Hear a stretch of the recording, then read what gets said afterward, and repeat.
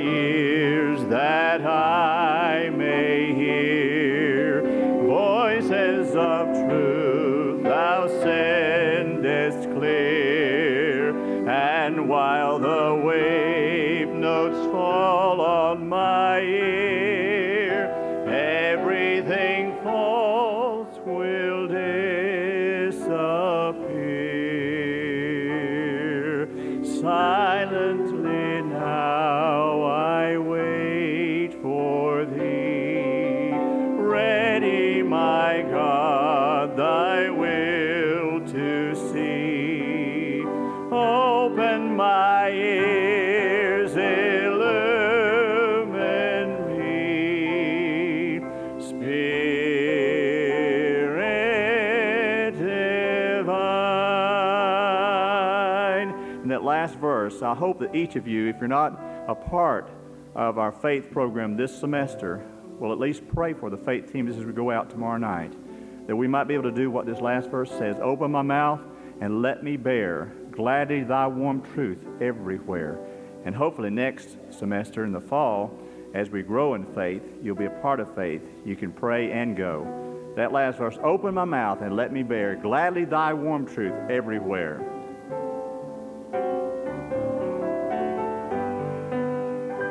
Open my mouth and let me bear gladly the warm truth everywhere.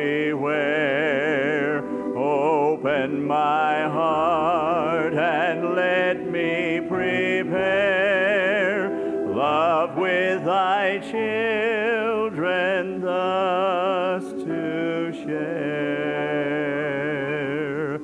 Silently now I wait for thee, ready, my God, thy will to see. Open my heart, illumine me, Spirit divine.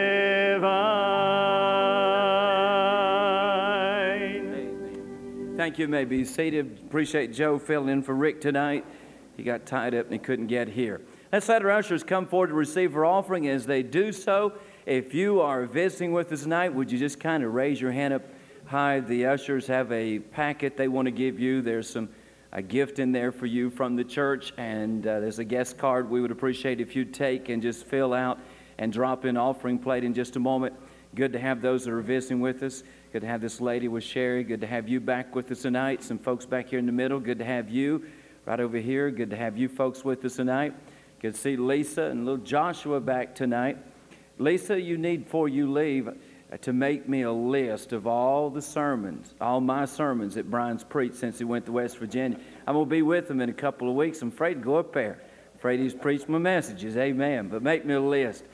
But good to have all of these that are with us tonight. Don't forget now, Sunday is Revival Sunday. It's the first of 3 Super Sundays. How many of you have already been working trying to get somebody here Sunday? Great. Everybody, between now and Sunday, call friends and family, invite them to come. Let's have a great day on the Lord's Day.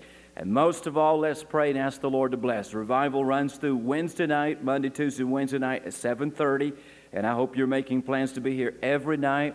Try to get folks here. Sunday school classes, we're going to be trying to maintain their average during the week. We'll be checking averages every night. So we want to encourage you just to be here every service. But most of all, pray and ask the Lord to bless.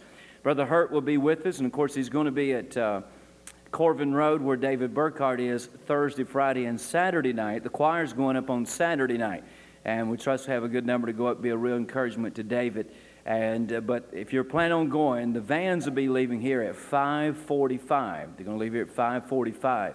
Now, if you want to drive up, there's directions in your bulletin tonight, very easy to find. Just go to Dayton up 27. Be sure to observe the speed limit through Sale Creek. That's the worst place in the world to get a ticket. Can it say amen right there? I've never got one, but some of our members have.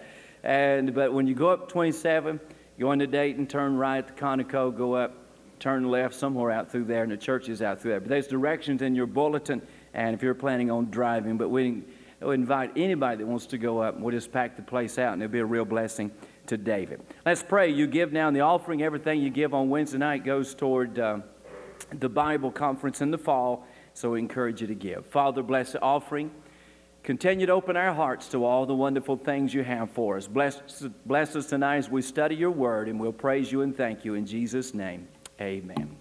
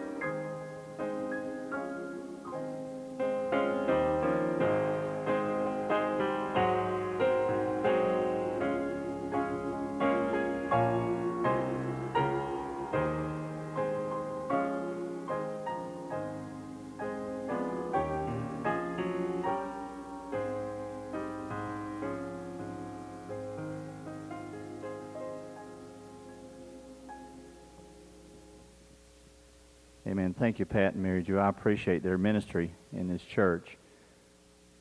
Scripture says, my sheep know my voice. I know them and they follow me. I'm so glad that my God still speaks to me and that I know his voice. He still speaks.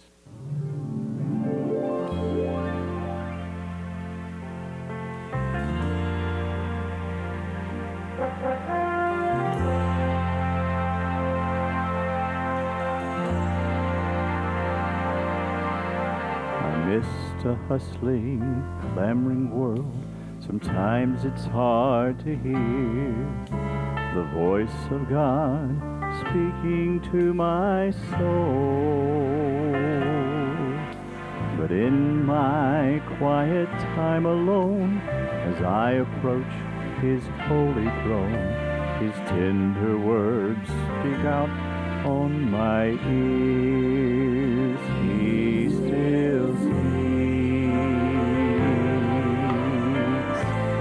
I know his voice, sweeter sounds never heard by mortal ears.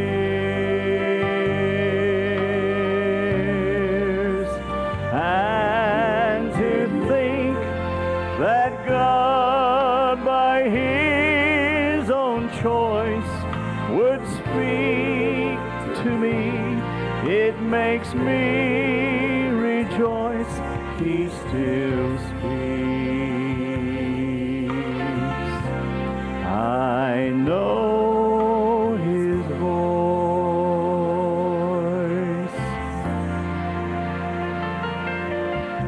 There are so many who still doubt that God can speak today. They laugh and mock when we say we've heard from God.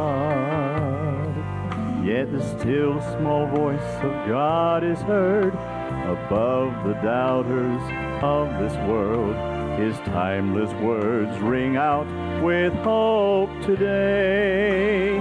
He still speaks. I know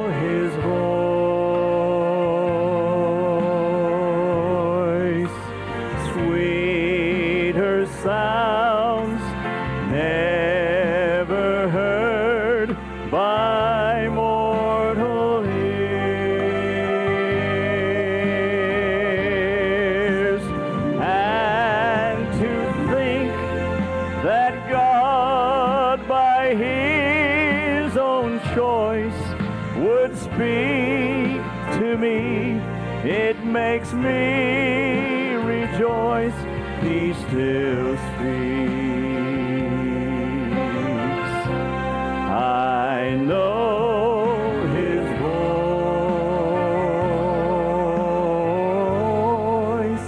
He still speaks. He still speaks. I know his voice.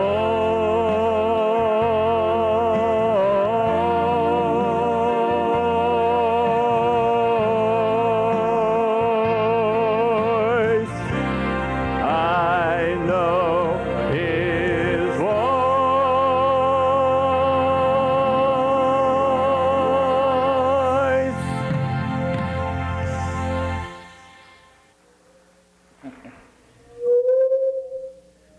Had me, yeah.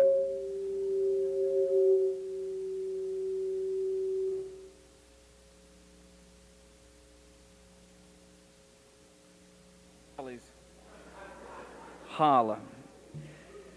Let's turn our Bibles to Exodus chapter 27. Exodus 27. Is the lapel not working, Kim? Is that it there? Exodus chapter 27.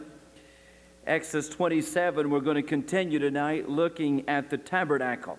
Exodus chapter 27, you should have a little brochure there that you can take notes in, as well as fill in some blanks so I can keep your attention and so you can remember as well.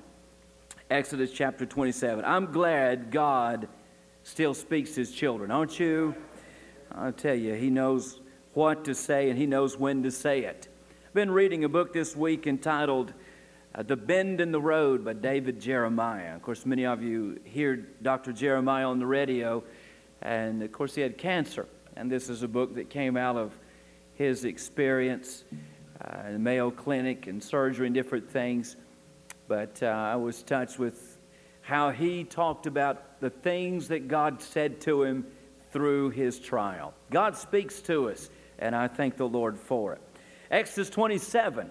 I hope I've got everything correct on the screen tonight. I came in about 20 minutes of 7 and went in just to review the outline and opened the disc up that we have prepared for the services, which usually takes about an hour to get it ready, the way that I do it on Wednesday night.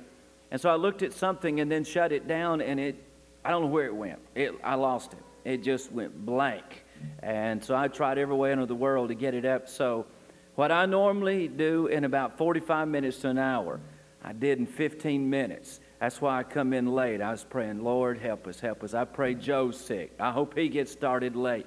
And so I get it done. So I have no idea what kind of mistakes will be on the screen tonight. But if they are, Rhonda did it. Just look at it that way, all right? Exodus 27, verse 1. Let's stand as we honor the reading of his word. Tonight we're going to look at the altar. We're going to look at the altar. Last Wednesday night we looked at the gate or the door of the tabernacle, the door of the outer court. Tonight we're going to look at the altar. You have a small picture of it on the front of your brochure there, your bulletin, and that kind of gives you an idea of what the altar looked like. And then maybe tonight before we're through, you'll understand it a little more, and the picture will have more meaning to you. But verse 1 of chapter 27 of Exodus reads, And thou shalt make an altar of shittim wood, 5 cubits long, and 5 cubits broad. The altar shall be 4 square, and the heights thereof shall be 3 cubits. Thank you. You may be seated. Just keep your place in chapter 27, for that's where we'll stay tonight. We'll work our way through the first 7 verses, and we'll learn a few things tonight about the altar. Let's pray. Our Father, in Jesus' name, as we come to you tonight, we thank you for the privilege of being able to study the Word of God. We thank you for a book that has been given to us by the Holy Spirit, a book that we know because of its origin is a book without flaw. It is a book without mistake. It is a book without contradiction. It is a book without error. So as we come to the Bible tonight, we know that we have an infallible and an inerrant book. We thank you for that. Father, we also come tonight because it is a book given to us by the Holy Spirit. We need the Holy Spirit to help us to understand it. Holy Spirit of God, tonight, there is no way that we'll ever understand God's Word if you don't help us to understand it. Illuminate our minds, open our minds, enlighten us tonight, that we might learn the Word of God. And then tonight I pray, Lord, that it will be used to bless our hearts and also to stir our hearts. Help us tonight as we learn from this great object lesson in the wilderness. Honor the Lord Jesus now and lift Him up as was intended by the tabernacle. And we'll praise you and thank you, for it is in Jesus' name we pray. Amen. Now, briefly, let me just remind you where we have come over the past few weeks. This is our third study in the tabernacle.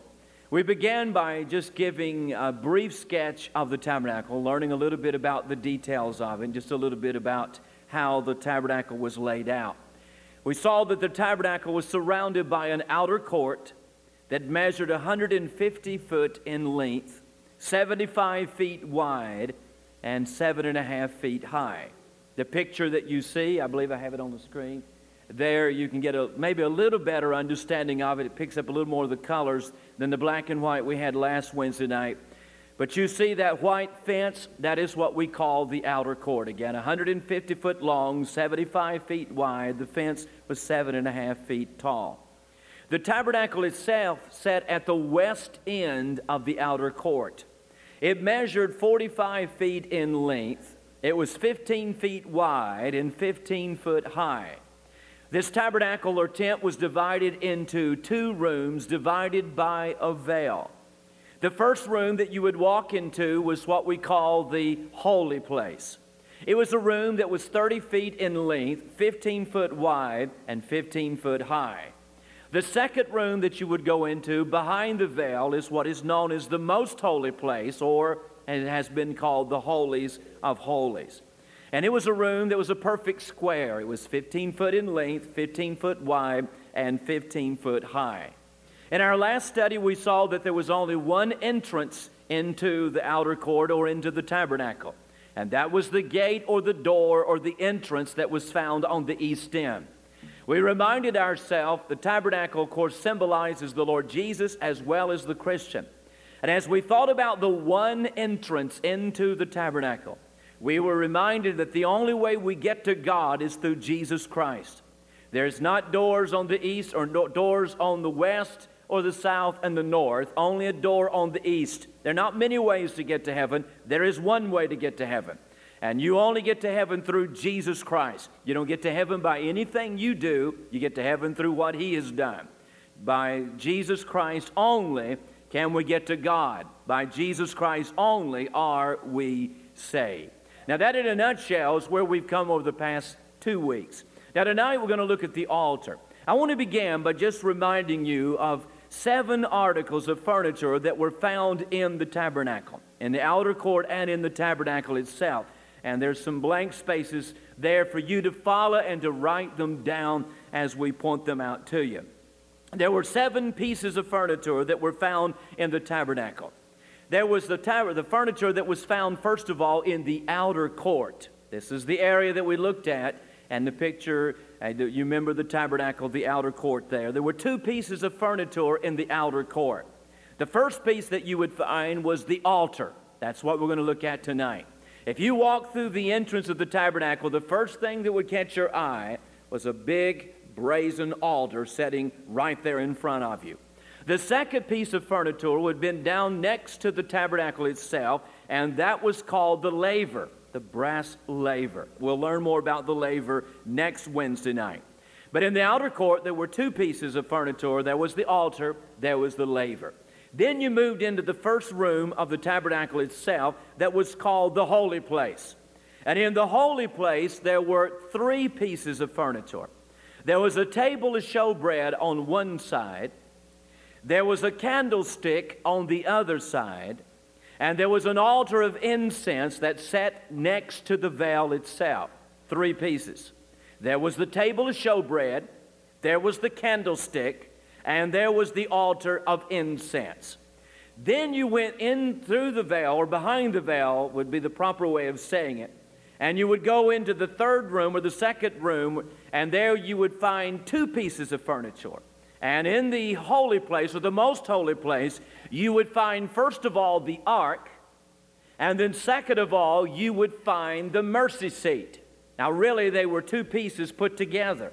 If you were to walk behind the veil into the most holy place, you would say, well, there's just one piece in here. But what it was, there was the ark, which was somewhat like a chest, and the mercy seat was the lid to the ark. And they were really two separate pieces, but they were put together as one.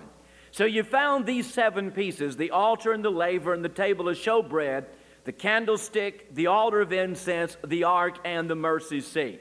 What is so fascinating about all 7 pieces of this furniture is that they were placed in the form of a cross. If you were to walk into the entrance of the tabernacle, right in front of you would have been the brazen altar. Straight ahead would have been the brazen laver. When you walked into the holy place, then you would have a piece over here and a piece over here, and then in the very middle you would have the altar of incense, and then directly behind it in the other place, straight ahead, would have been the ark and the mercy seat. All of these formed a cross. You see, everything about the tabernacle was to symbolize the work of Jesus Christ, what He has done for us, and on what our salvation rests. Now, you that are interested in numerology know that 7 is the number of perfection. And when you look at these 7 pieces in the tabernacle, and there's a series of 7s throughout the tabernacle, but you see this number 7 and the 7 pieces of furniture, they symbolize the perfect provision for the believer.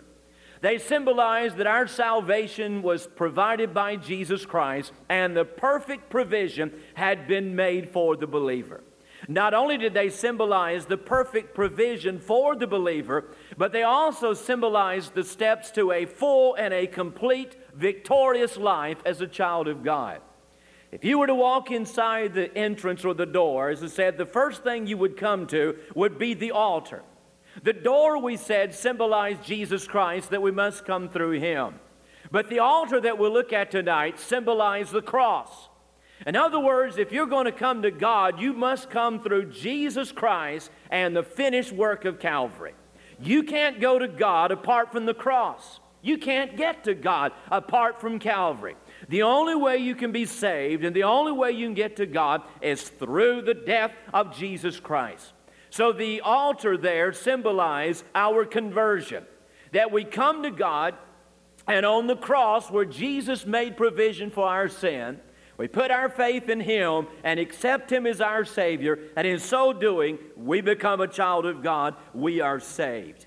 The next piece that followed was the laver. This was where the priest would cleanse himself, wash his face and wash his hands and his feet before he entered into the holy place. The laver symbolized cleansing in the life of the believer. You see, even though you have come by the way of the cross, and there has been that conversion experience in your life, you have been saved through the death of Jesus Christ, and your sin has been provided for. Even then, as a believer, as you began your Christian life, there is learning to deal with sin in your life day by day by day. And if you're to go on with God, you'll have to have your sins cleansed. You'll have to learn to deal with your sins and have cleansing for those sins. You see, even though you've been saved, you still will fail God, and you'll still sin. But there is a place where we come, and that is to God, and we confess our sins. And if we confess our sins, He will cleanse us of our sins. You remember in John 13 where Jesus was washing the feet of the disciples? And when He got to Peter, Peter said, No, you're not going to wash my feet. And Jesus said to him, if I do not wash your feet, you won't have any part in me.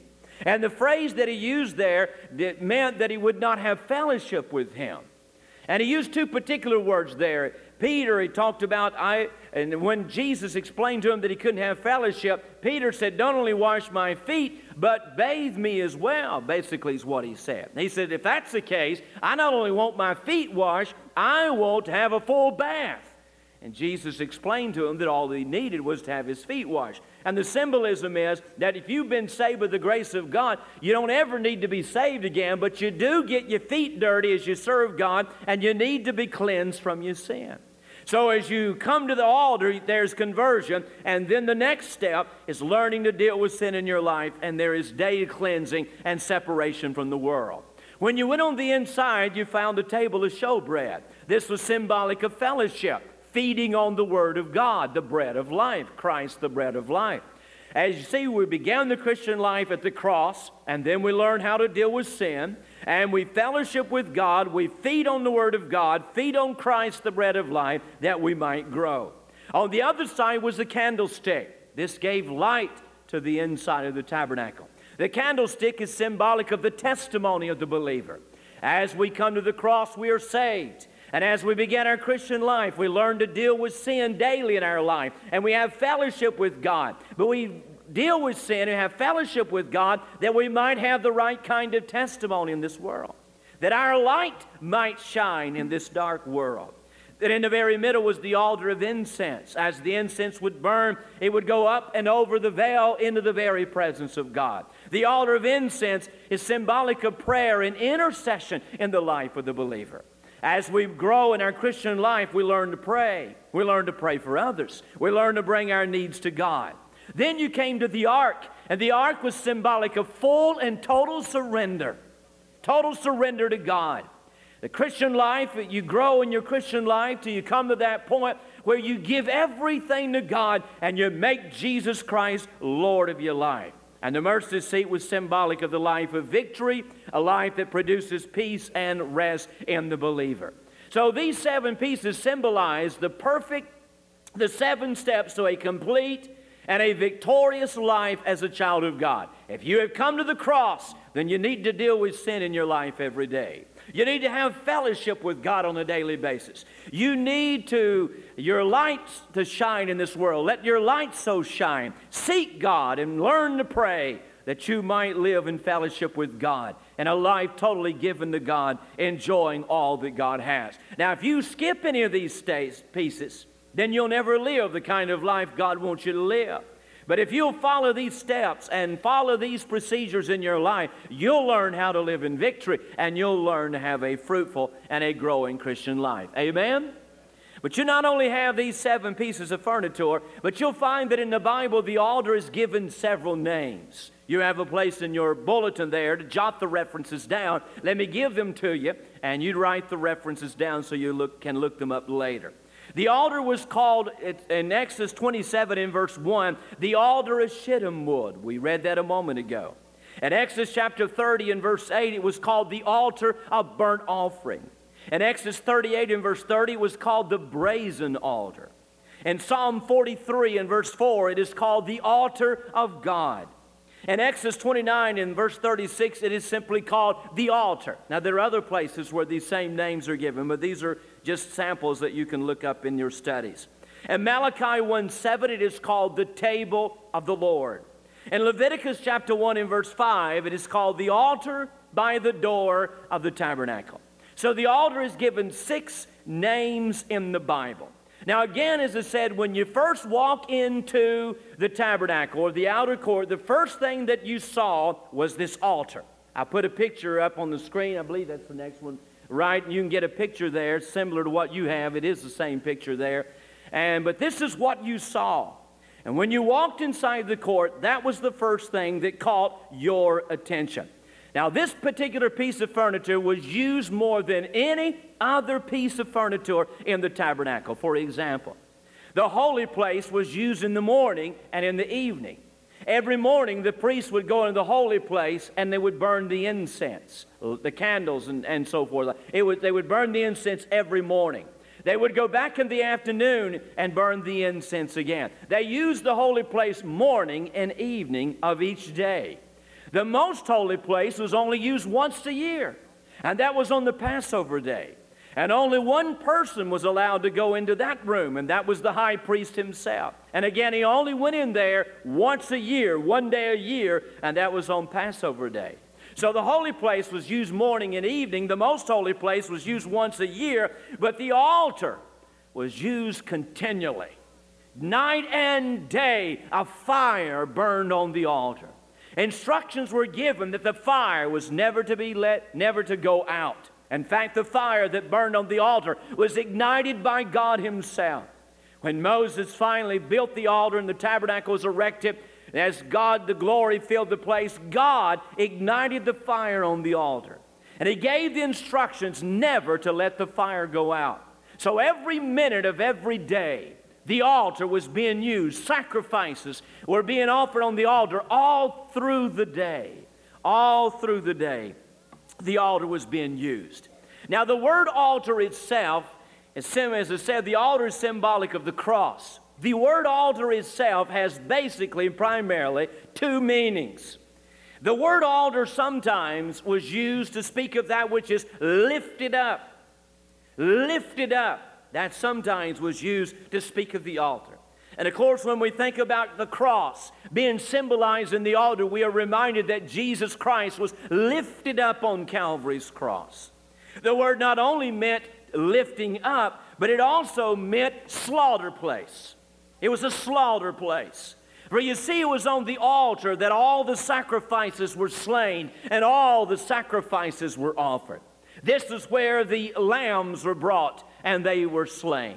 This is where the ox and the goats and the different ones were brought and offered on behalf of the people to make atonement for their sin. It was a place of slaughter.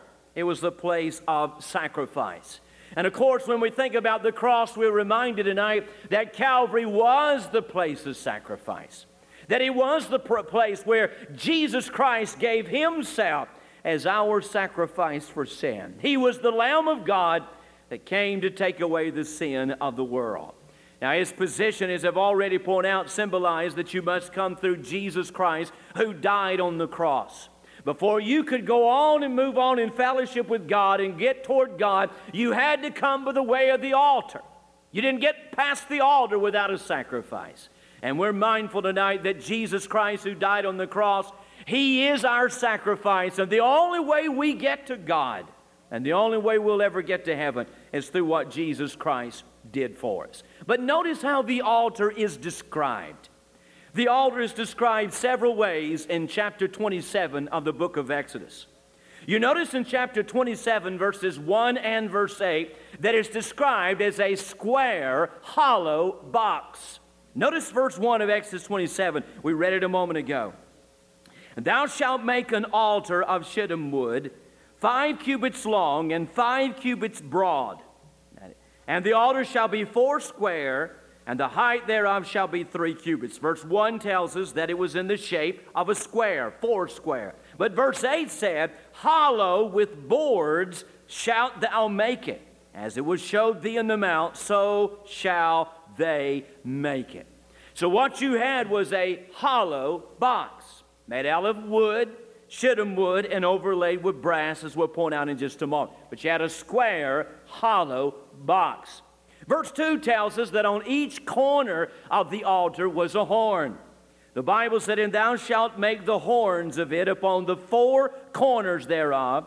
His horn shall be the same, and thou shalt overlay it with brass. 4 horns on each corner of the equal size that were overlaid with brass. So there were 4 horns, one on each corner. You'll also find, beginning in verse 3, there were 5 utensils that were used at the altar. Verse 3 said, and thou shalt make his pans, that's the first one, to receive his ashes, and his shovels, the second, and his basins, the third, and his flesh hooks, the fourth, and his fire pans, the fifth, and all the vessels thereof shalt thou make of brass. There were 5 vessels or 5 utensils that were used at the altar, each of them made out of brass. Now here are the 5. The first thing that you see in verse 3 is pans. He's given instructions to make brass pans to use at the altar. These pans were used to carry the ashes from the altar to a place outside the camp. The ashes were removed every day. They were taken outside the camp to a separate place and there buried. The pans were used to carry those ashes from the altar to the place they were buried. The second item that is mentioned there is the shovels. The shovels were used to pick up the ashes and to feed the fire. It's like you would take a shovel or these little fireplace shovels to take the ashes out of your fireplace. It served the same purpose, and also to feed the fire as well. The third item was a basin or basins. And the basins were used for holding the blood of the sacrifices. The throat of the sacrifice would be cut, and the blood would be drained into these brass basins. And the blood would not be poured on the altar, but sprinkled upon the altar. But the basins were used for catching the blood. The fourth item that he mentions is flesh hooks. These were also made of brass. And the flesh hooks or a little three-pronged instrument that was used for adjusting the pieces of the sacrifice upon the wood. Every piece had to be laid in order. And the sacrifice, or rather the priest, would take the flesh hook and he would adjust those pieces as they were cut and put them in order. And then the last item that is mentioned is the fire pans. These were used to carry burning embers from the brazen altar to the altar of incense. Sometimes in the Bible they are called censers. So the fire that was, or the incense, the fire that was used to burn the incense came from the very altar itself. And the fire pans were used to take again the embers from the altar, carry them inside by the priest, and used to burn the incense inside the most holy place. There's three more points I want to just point out to you that is not in your bulletin, but just write these three things down. In verse 4 and 5, we also see that not only was the altar a square hollow box, and on each corner was a horn, and 5 utensils were used, but in the middle of the altar was a grate. You find in verse 4 and 5. And thou shalt make for it a grate of network of brass, and upon the net shalt thou make 4 brazen rings in the 4 corners thereof, and thou shalt put it under the compass of the altar beneath, that the net may be even to the midst of the altar. You see in your picture there that grate in the middle. It appears in your picture to be toward the top. Actually, it was in the very middle of the altar itself. And upon this grate was where the sacrifices were laying. There were 4 rings in each corner on the inside of the altar, into which this grate was held or placed. But it was on this grate that the sacrifices lay and were burned. You'll also see in your picture on the outside there were 2 staves. We would call them poles that were used to carry the altar. Every piece of the tabernacle was portable because they would move. Whenever God told them to move, they'd pack this thing up and move it to the next location. And they would stop wherever God told them to stop, set it back up again. And they didn't move every day, sometimes months and months, maybe years at the same place. But again, it was portable, and on the side, they used 2 poles to carry the altar. There were rings on each corner to slide the staves of the poles through. You see those staves of the poles on each there. You don't really see the ring in your picture, but there were 4 rings there fastened to the altar itself, and these poles simply slid through them. That's how the altar is described in Exodus chapter 27. Now, just a couple of more things before I briefly give you the 3 points. And that is that when you talk about the altar, you're talking about the slaughtering place. You're talking about where sacrifices were offered to God. As you read the Bible, you'll find that there were 5 particular animals that were used as a sacrifice. Each of them was symbolic of something of Jesus Christ. But there were 5 animals that were used in the sacrifice. The first one that I want to point out is the ox, the big, the strong animal. Symbolic of Christ, the strong, enduring servant who was obedient unto death. The one that gave his life, did not flee what he had to go through, but was obedient unto death. The second animal that was used was a lamb. The lamb is symbolic of Christ's silent and voluntary death on the cross. He was led as a lamb to the slaughter, and he spoke not a word, the Bible said. The Lamb of God that taketh away the sin of the world. Christ is silent and voluntary death. The goats in the Bible sometimes symbolize those who are unsaved. The goat was offered as well, and the goat was symbolic of sinners separated from judgment. Like he set the goats on his left hand and the sheep on his right hand. The sheep symbolizing those that are his, the goats symbolizing those that are not his. God in His sacrificial system allowed the sacrifice of a goat to remind men that they were sinners separated from God. And they had to be brought to God through a sacrifice. The goat is symbolic of a sinner and a sinner in his judgment. It reminds us in symbolic how that Christ was numbered with the transgressors. He became one of us, as we looked at in one of our former studies. Became man, robed Himself in human flesh, that He might be one of us, and that He might die for us. He was numbered with the transgressors. The next animal that was used for sacrifice was a turtle dove. And also the turtle dove, with the turtle dove, it could be substituted with a pigeon. Now these were the animals that were offered by the poor. Those who could not bring an ox would bring a lamb. Those who could not bring a lamb maybe would bring a goat. But the very poor that had no flocks of their own, they had to have a sacrifice as well. So God in His welfare system made it possible that everybody had a sacrifice.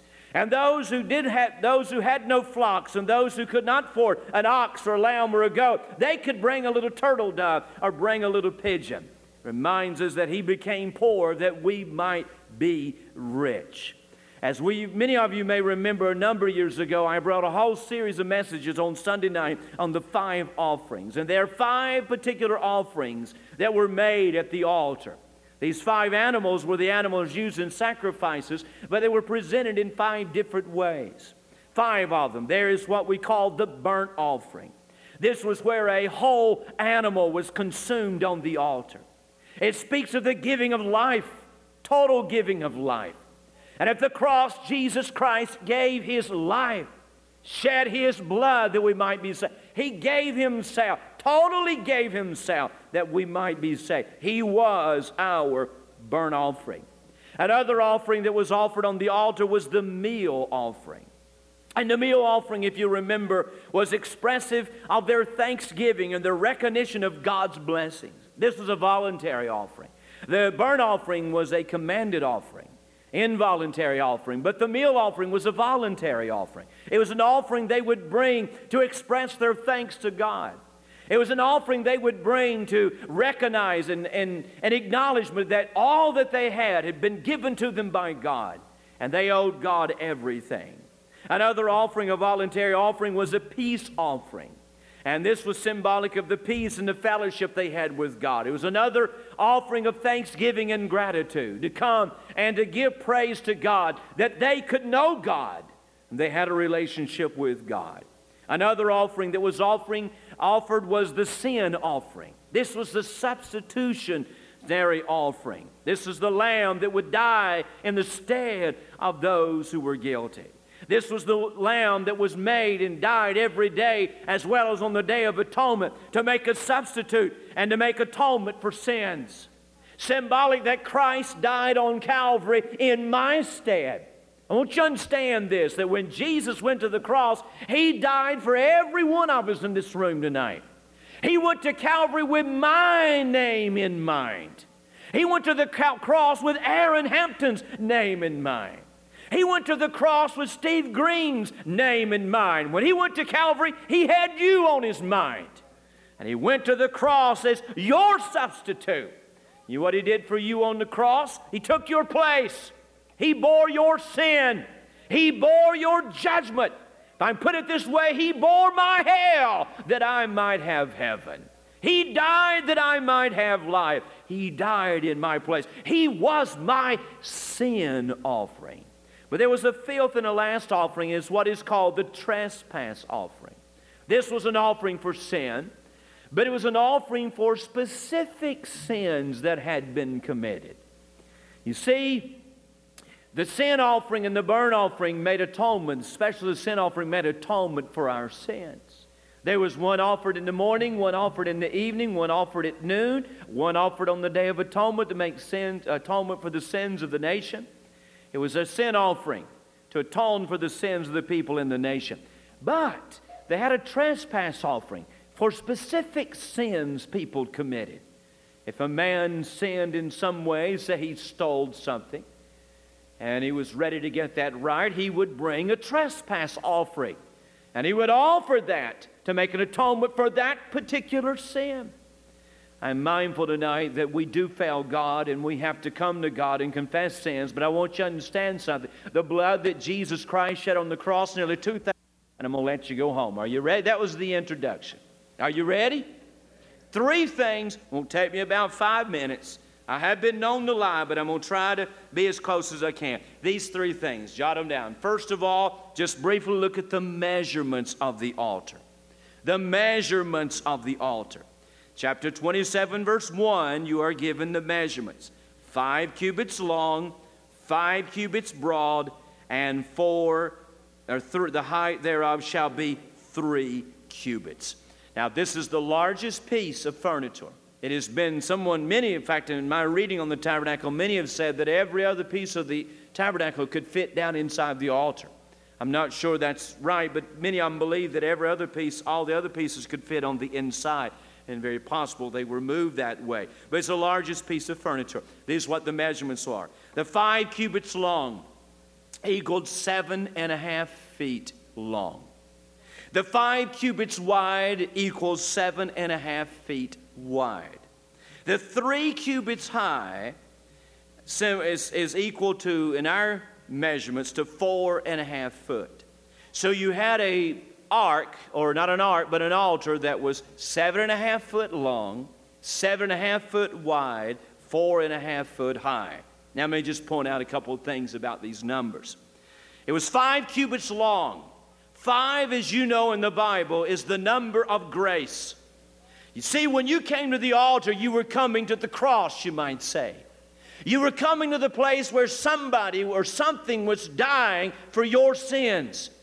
You were coming to the place where you met God through the sacrifice of another.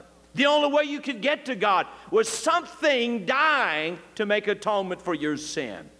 5 is the number of grace. It reminds us that it's only by the grace of God that we are saved. Man had sinned. God was a holy God, and if God had so desired, He could have said, that's it, and went on being God and left the whole universe to die and go to hell. But no, God in His grace made a way that men might be brought back to Him and that men might be saved. We are saved by the grace of God. Can I get an amen right there? Grace not only saves us, but grace is the reason we're blessed of God. I want you to understand something tonight. If God blesses your life, it's not because of all you do. We've got this ideal. Now, man, I've read 10 chapters of my Bible today, and I prayed a whole hour, God's going to be good to me. Now, God will bless you for doing that, but I want you to understand, God don't bless you because you read 10 chapters a day or pray 1 hour a day. He blesses you because of grace. You don't deserve anything you get from God.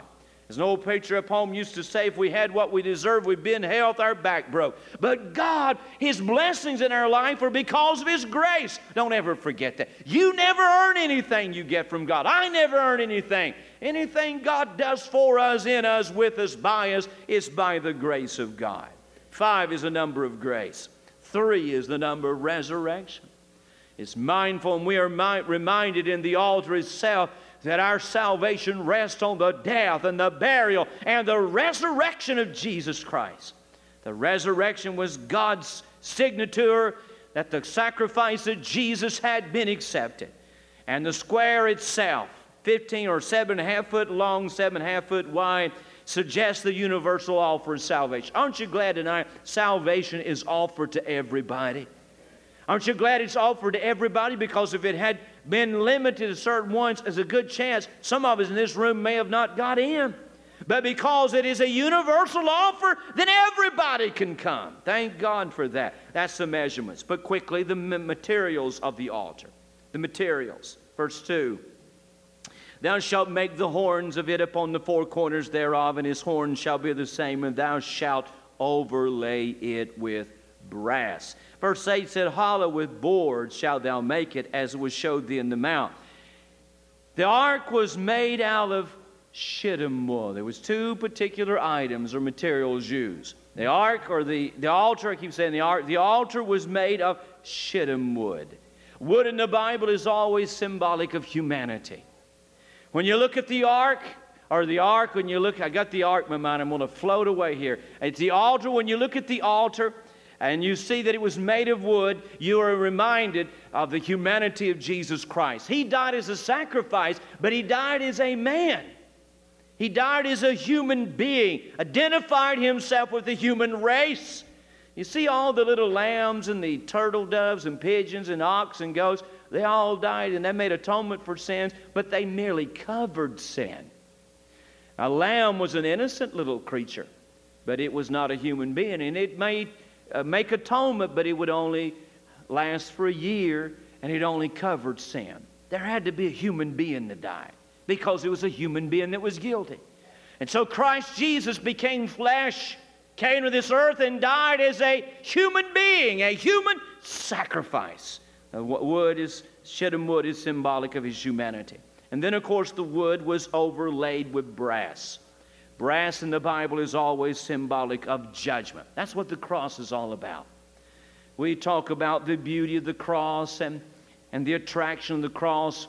To be right honest with you, just from a human perspective, there is nothing attractive about the cross. The cross was a place of judgment, a place of death, the most horrible way that men could die. It was a place of judgment. As it said, Christ paid our price, bearing my sin, bearing my judgment. It was a place, an altar overlaid with brass. The horns on each corner, horns in the Bible are symbolic of strength and salvation, symbolic of the victory of the cross. When Jesus cried, "It is finished," He did not say, "I'm finished." He is saying, "It is finished." Tetelestai, teleestai. The work is done. The victory has been won. When He died, Jesus Christ, He paid the price as a victorious sacrifice. The staves and the rings made the altar portable, reminding us that the message of the death of Jesus Christ is to be carried into all the world and that all men are to know. But one final thing, and that is the ministry of the altar. What was the altar all about? Well, the altar symbolized two things. To wrap it all in a nutshell, the altar symbolized these two things. One, it symbolized the price for sin. The altar reminded men that sin was not a passing fancy. It was a serious thing. It had separated men from God. That's how serious sin was. Man was estranged from God, cut off from God, separated from God. And that the price of sin was death, judgment. That was the price of sin. And the altar reminded men that sin is serious business. That it's a holy God we have to deal with. A God that cannot look upon iniquity. He cannot behold evil. He's a holy God, and He cannot allow sin in His presence, much less sinful man. And so sin is serious. Sin brings death. Sin brings eternal separation from God. So you saw that altar there as those animals lay on that altar burning. And when that priest took that knife and cut the throat of that little bleeding lamb, a little old innocent lamb dying, cruel, yes, but sin is serious. And those little quivering animals laying there as they drain the blood from their body and the very life taken out of them, reminding us of the price of sin, that because of sin and the seriousness of sin and the holiness of God, something had to die. That was the penalty. That was the price. But it not only symbolized the price, but thank God it symbolized the provision. That sin was serious, but God had made provision for sin. What is that provision? Jesus Christ Himself. That's what I'm trusting in. I'm not depending on anything I've done or anything I could do. I've dropped my anchor on Christ, the solid rock I stand. All other ground is sinking sand. The altar symbolized that God had provided a way that men could be saved from their sin. Are you glad you've been through the door? Say amen. You glad you've been to the cross? Say amen. Thank God for the altar. Take your prayer sheet tonight. Before we come and gather around the altar to pray, we want to look at our prayer sheet and remember the special request that we have. Our missionary of the week is the Chattanooga Rescue Mission. Mike Harrell is the director. We've supported the mission for a number of years. Used to be the Maranatha Rescue Mission, and they do a great job. We want to remember them and the work they do with a number of homeless here in Chattanooga. Let's remember them. Our church of the week is Fellowship Baptist in Liberal, Kansas. Brother Bill Prater, and it was a joy to have them Sunday. What a blessing Brother Bill is, and have enjoyed getting to know him through the years. We want to remember him tonight in prayer and be lifting him up and praying for him. Our hospital list, Alex Paget, and I haven't got to go to the hospitals all day, but Alex was doing much better. We praise the Lord for that. Jessie, as you know, fell last Thursday in her Golden Agers meeting, fractured a hip, and they're going to be moving her to a nursing home rehab. But Jessie's still at Memorial. We want to be praying for her. And then Tracy, he woke us up in the middle of the night, said he was sick, hurting, carried him in the hospital. He had appendicitis, so they went in there and cleaned a gob of meanness out of him today. So he's in there. Hopefully he'll get to go home tomorrow. But I saw him a little while ago. He was hurting a little bit, but let's remember Tracy. And then Michelle Wolf, this is Rick Darcy's daughter. She's in there having her baby. I hadn't heard whether she's had the baby or not yet. But I'm sure if she had, Darcy would be strutting through here letting all of us know about it. Amen? But let's remember Michelle. And then Barbara Cole. They finally got her moved today, Bobby. So let's remember Barbara and be praying for her.